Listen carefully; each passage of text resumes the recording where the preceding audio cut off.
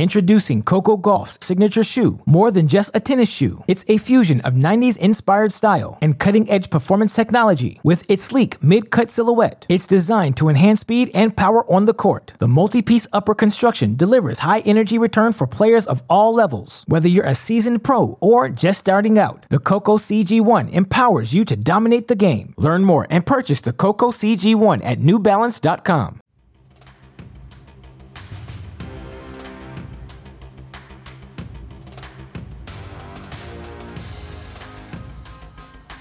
Welcome, everybody, to another episode of Tennis Channel Inside In on the Tennis Podcast Network. Back again, end of September.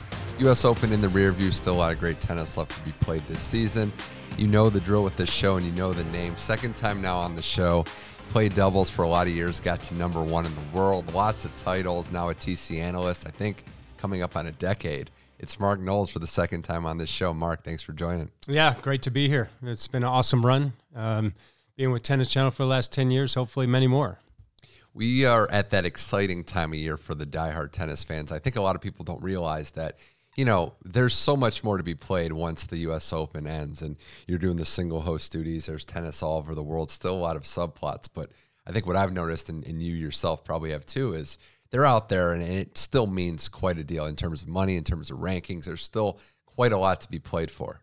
Yeah, for the general fan, obviously, they assume that after the U.S. Open that tennis kind of slows down, but in actuality, it doesn't. You're 100% right. The players have a lot to play for.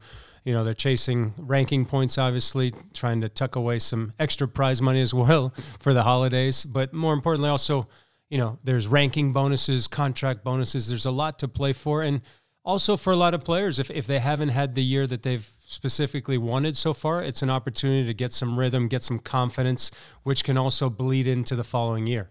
Well, there's a lot of different storylines and subplots just within these tournaments, but I think we have to start with Andy Murray and what he's still doing. And you know, beating Ugo Humbert, who's a great player, in 3 sets, and then following that up with another win today.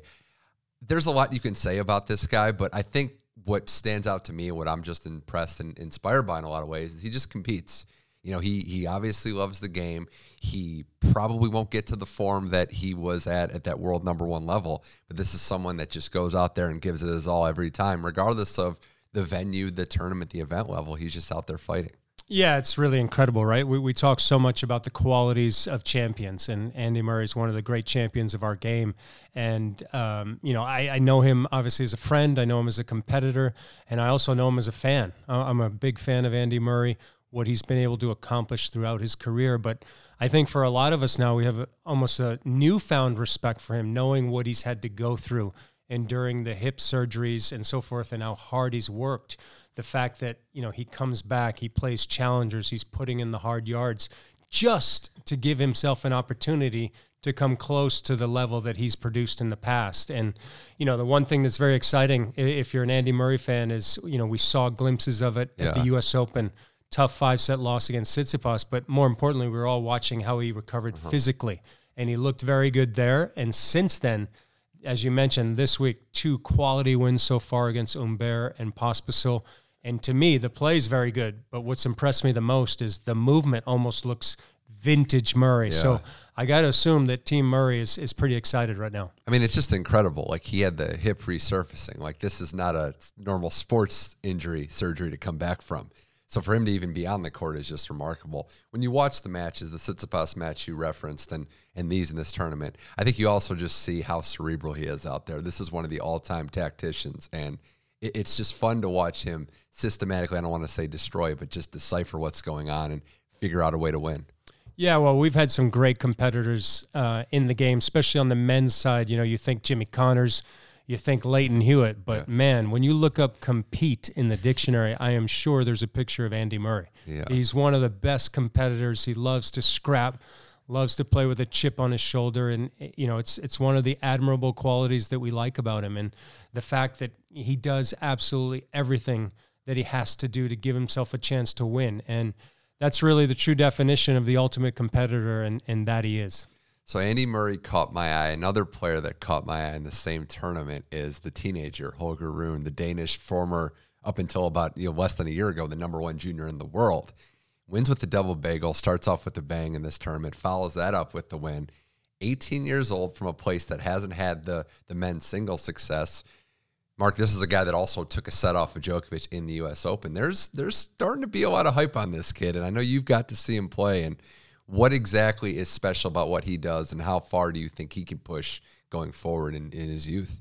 Yeah, it's interesting. You know, I think a lot of us kind of knew about Holger Rune through kind of the social media platforms. We heard a lot about him, obviously a top junior, but we didn't really get to see him till that Djokovic match at the U.S. Open. And, you know, going into that match, I actually called that match, and I was so impressed by this youngster who, as you mentioned, took a set off Djokovic and, you know, could have been anybody's match. Unfortunately, his body gave out physically. He was dealing with cramps, so we didn't really get to see the finished product, but we're seeing it this week. He's playing terrific tennis and playing indoors, so obviously heat is not a factor, endurance is not a factor.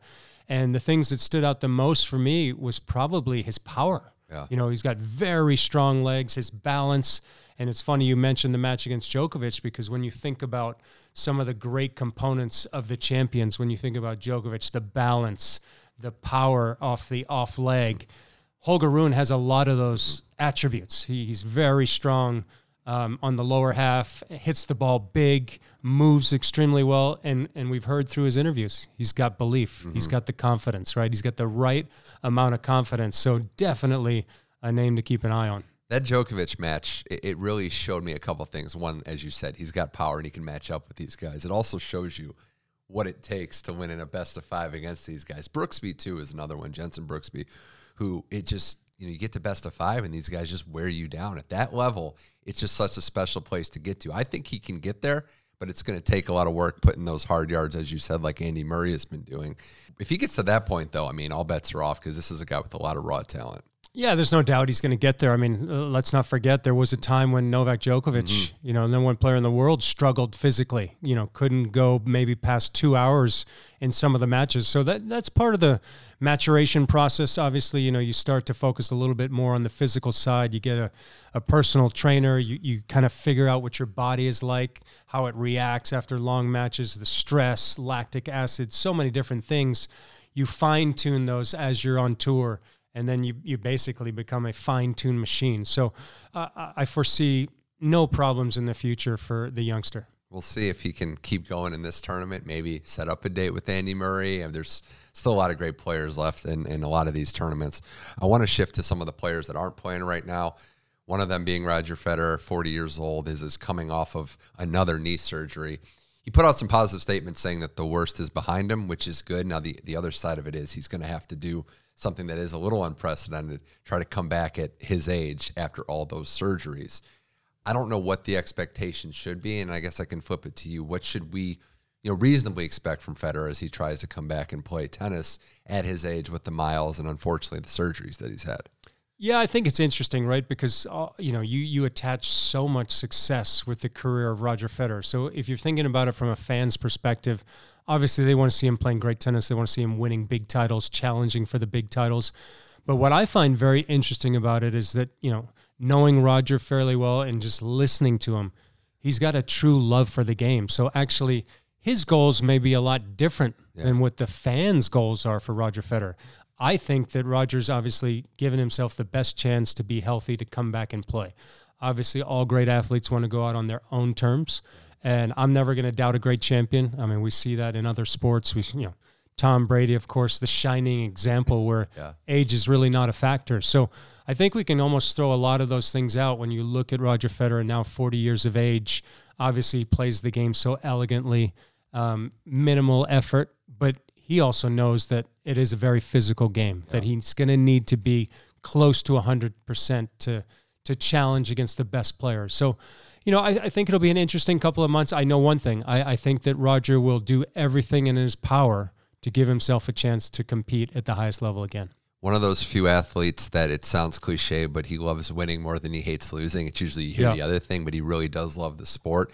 And much like Murray, we're just spoiled by what these guys have done, that a comeback that gets you playing competitive tennis and wins matches doesn't seem like it holds up to what you've done in the past. But I'm with you. I think that you want to see him moving well when he comes out there. You want to see him healthy, but regardless of what the comeback looks like, you just want to see him, like you wish for every athlete, to be able to retire on their own terms. Sadly, that's not always the case. You just hope for Roger especially it is. Yeah, I mean, you just hope, right, that the skills don't deteriorate too much. It's really a bonus that we still get to see these guys play. Yeah. Right? Like I said, Tom Brady. Even if you're not a Tom Brady fan, I mean, he's won a lot of us over. Because we're the winners in the end, right? Because we get to watch him play at the highest level, and it's the same for the, in our sport, for the Federers, the Serenas, the Venuses, to still be able to go out there and compete at the highest level. That's just an added bonus for us as fans. You get to this stage with all athletes, but I think it might be more noticeable. I know we're kind of in the tennis world, but more noticeable at the game of tennis because it's so physical and you're by yourself that, if the body starts breaking down just a little bit, it's hard to, duplicate those successes. Serena's injuries in the past, she's going to be 40 as well. Nadal's somebody that this last run that he had, coming back rested up, and then it still was an issue. That was the part that stood out to me. He took time off, skipped the grass court season, comes to the City Open for the first time, and then has that foot problem again, and has talked about it in Spanish interviews. You just hope that these guys and girls can stay healthy. But, you take for granted all the miles they put on their bodies playing, especially Rafa's case, such physical tennis through the years. Yeah, I mean, if you take it, obviously, on the men's side, the big three, the amount of winning that they've done, and then you think about Serena Williams' career. I mean, how much winning she's done. There's a lot of miles under the hood, like you said. So, like I said, they're just all great champions. And, the game is physical. The game is tough. Obviously, there's been arguments that the surfaces are maybe a little too homogenous, but, it is the way the game is now. These guys are, guys and girls are supreme athletes. They assert themselves so much physically and they demand so much of themselves. Introducing Coco Gauff's signature shoe. More than just a tennis shoe, it's a fusion of 90s inspired style and cutting-edge performance technology. With its sleek mid-cut silhouette, it's designed to enhance speed and power on the court. The multi-piece upper construction delivers high-energy return for players of all levels. Whether you're a seasoned pro or just starting out, the Coco CG1 empowers you to dominate the game. Learn more and purchase the Coco CG1 at NewBalance.com. Mark Knowles here on Tennis Channel Inside In. Well, Federer, Nadal, normal staples in the Laver Cup, they're not going to be playing this year. Still a great event coming up after last year's off. It's going to be in Boston. Tennis in the Northeast. I wanted to ask you this because this has like a throwback feel to it. There's memories over the years. Not a lot recently, but do you ever play tennis up there in the Northeast at all in that region? I played some junior events. We used to have the USTA indoor, I think the boys 16s was up there in Boston. Obviously played in Newport, Rhode Island as a professional. Haven't played a ton, obviously, in the Boston area.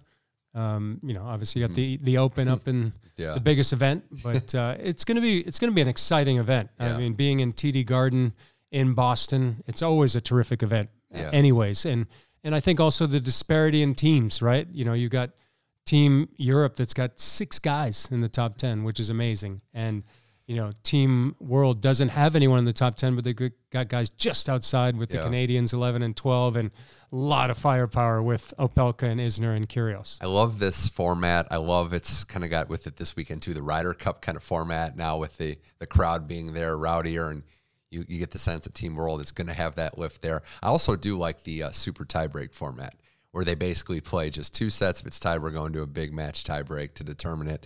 And some of the memories in the years, I am really impressed by how in short term it has become a staple. It has become something that players want to play for really no ranking points, no added benefits. And, it's attached big legendary names, not just the Federers and the Nadals, but Rod Laver, John McEnroe, Bjorn Borg.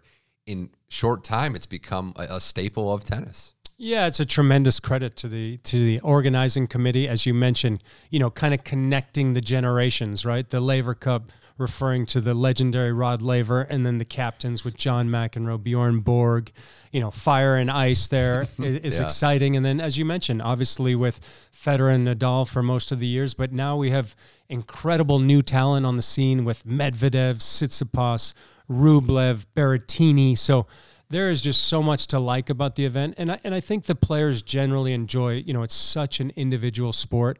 We've seen it over the years through Davis Cup.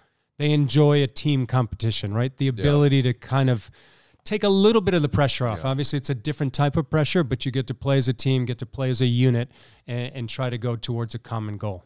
I look at Team Europe's roster. You mentioned it, 6 in the top 10. Medvedev, Tsitsipas, Zverev, Berrettini, Rublev, Casper Ruud with Feliciano Lopez as the alternate. But when I mentioned those names to you, none of the big three on that team. Do you think this roster has a leader? Do you think someone will emerge as, like, I don't want to say the guy, this is kind of the bigger picture tennis argument, but in that setting, is there a leader? That's a great question, actually, right? Because I think at the onset, you'd say no, right? You'd say, like, no one's established themselves as the alpha amongst that group, right? Medvedev just winning his first major, Tsitsipas getting to the final, Berrettini getting to some finals as well, but you know, it's not like a Federer on the team or a Djokovic or a Nadal. So that may be something to kind of monitor as the week goes on, because I think the Americans may have better chemistry with the Canadians as well, and Kyrgios, who loves the event, right? They're kind of underdogs. They can kind of use that as an impetus. So it'll be very interesting to track that for Team Europe. Even the guy like John Isner, who's in his mid-30s, as that veteran presence that they look at and respect more. And this is just, it's youth, and youth can be a good thing, but it can also be a bad thing as well. And you have that added bonus that the guys at the very top, the Medvedev, Tsitsipas, Zverev, they're all trying to be the alpha in men's tennis, and this is their, another chance to show that. But the other side, I mean, the Team World, Shapovalov, Schwartzman, Felix, Kyrgios, Isner, Opelka.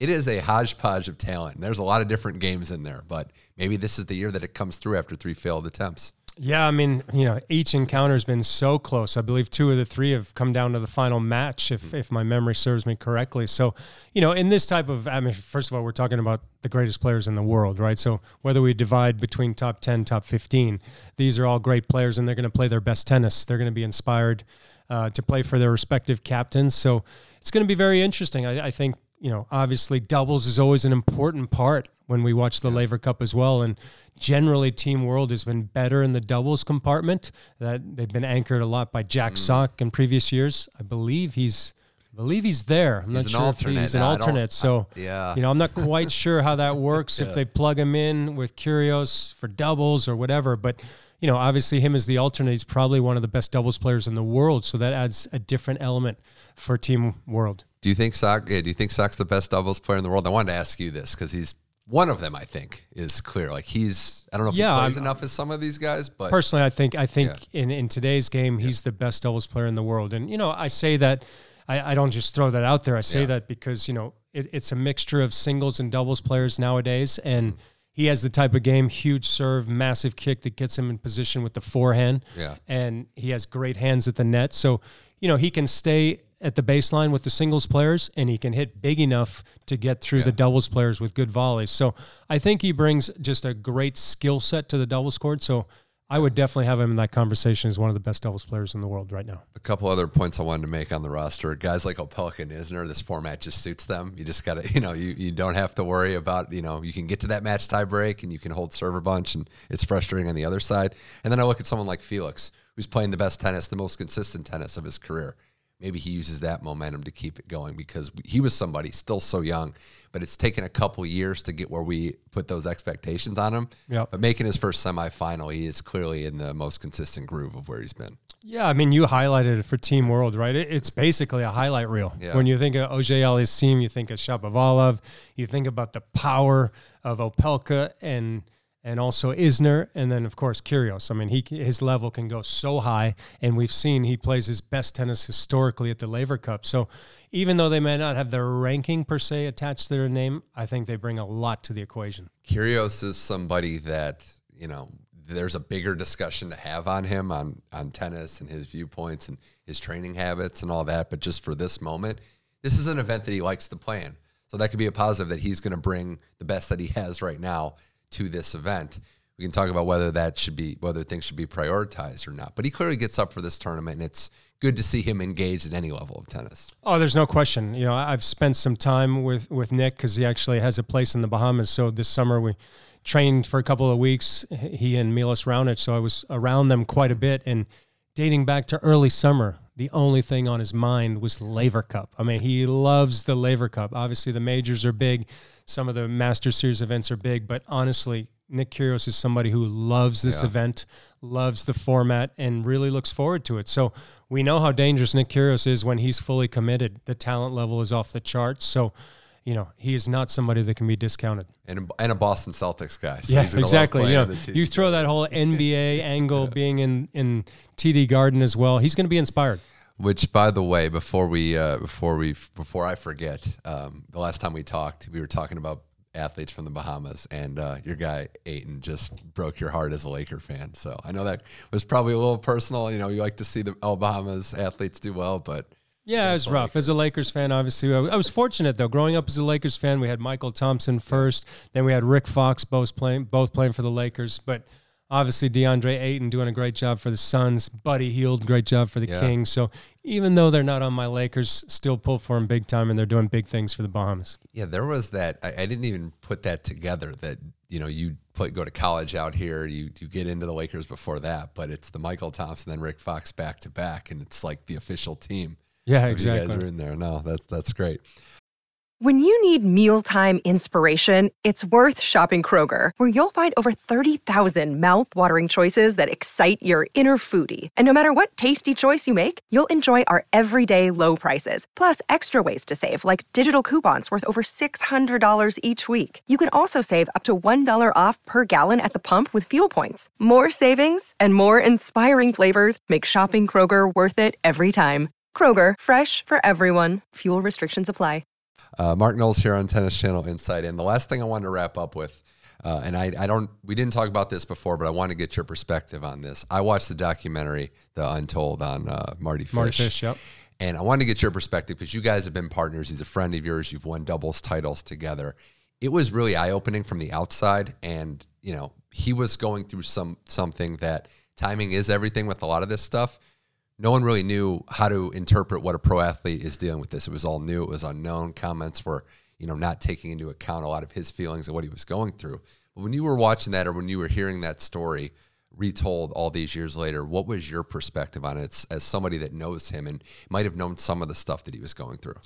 Yeah, I mean, first of all, brilliant job. I thought they did an excellent job with the documentary. Watched it immediately the first day it came out. And, Marty's a really good friend of mine, somebody that I've competed against for a long time. We won doubles titles together, and I actually was coaching him during that time. I was there.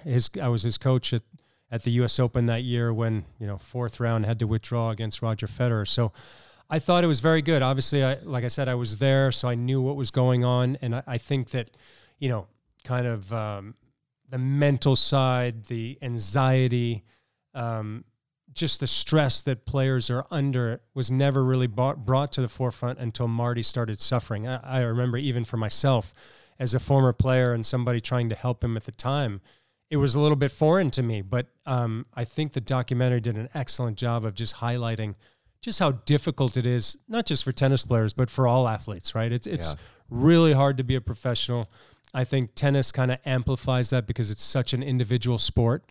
And, for Marty to be close to him at the time, it was really hard. I know what he went through, and, he's probably one of the strongest people we know to be able to come out, share his story. He's helped so many in such a short time and will continue to help many others. And, I've heard from so many people, obviously knowing my relationship with Marty, that have asked me about the documentary and talked about how kind of eye-opening and how insightful and how well it was produced. And, I just think it was terrific because Marty, hats off to Marty. Obviously was a super talented tennis player, achieved incredible things on the tennis court.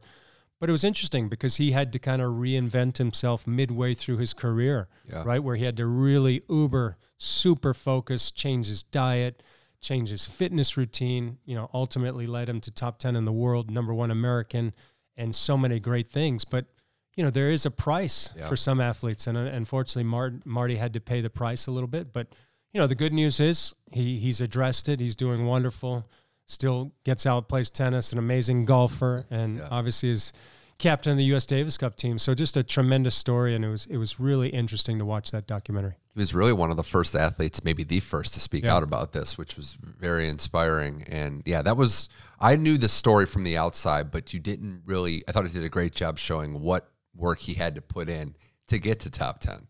A lot of people think, okay, he just figured it out, worked on some stuff. No, it was a gradual process, full-time job every day.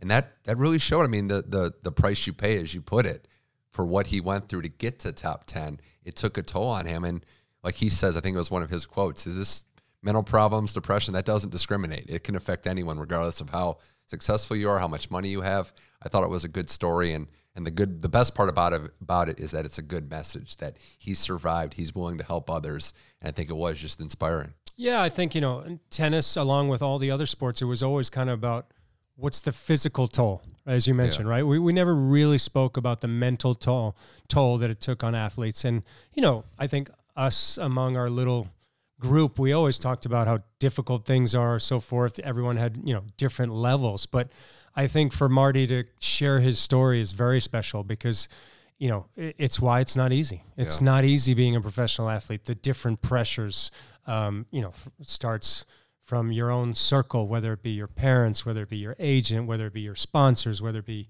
your own pressure. There are just so many pressures out there. But at the end of the day, you got to try to remember that you're doing something that you love. Yeah. Try to put those pressures to the side, but it's very, very difficult.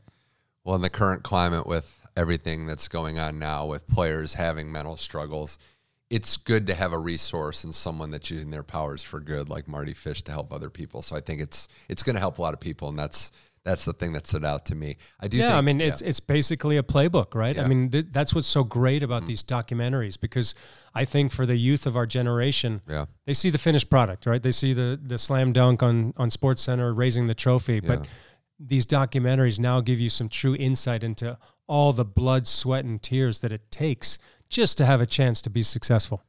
And that line that he had, the American tennis bubble bursting. Oh, it was Roger Federer was the bubble. Yeah, exactly. That was funny.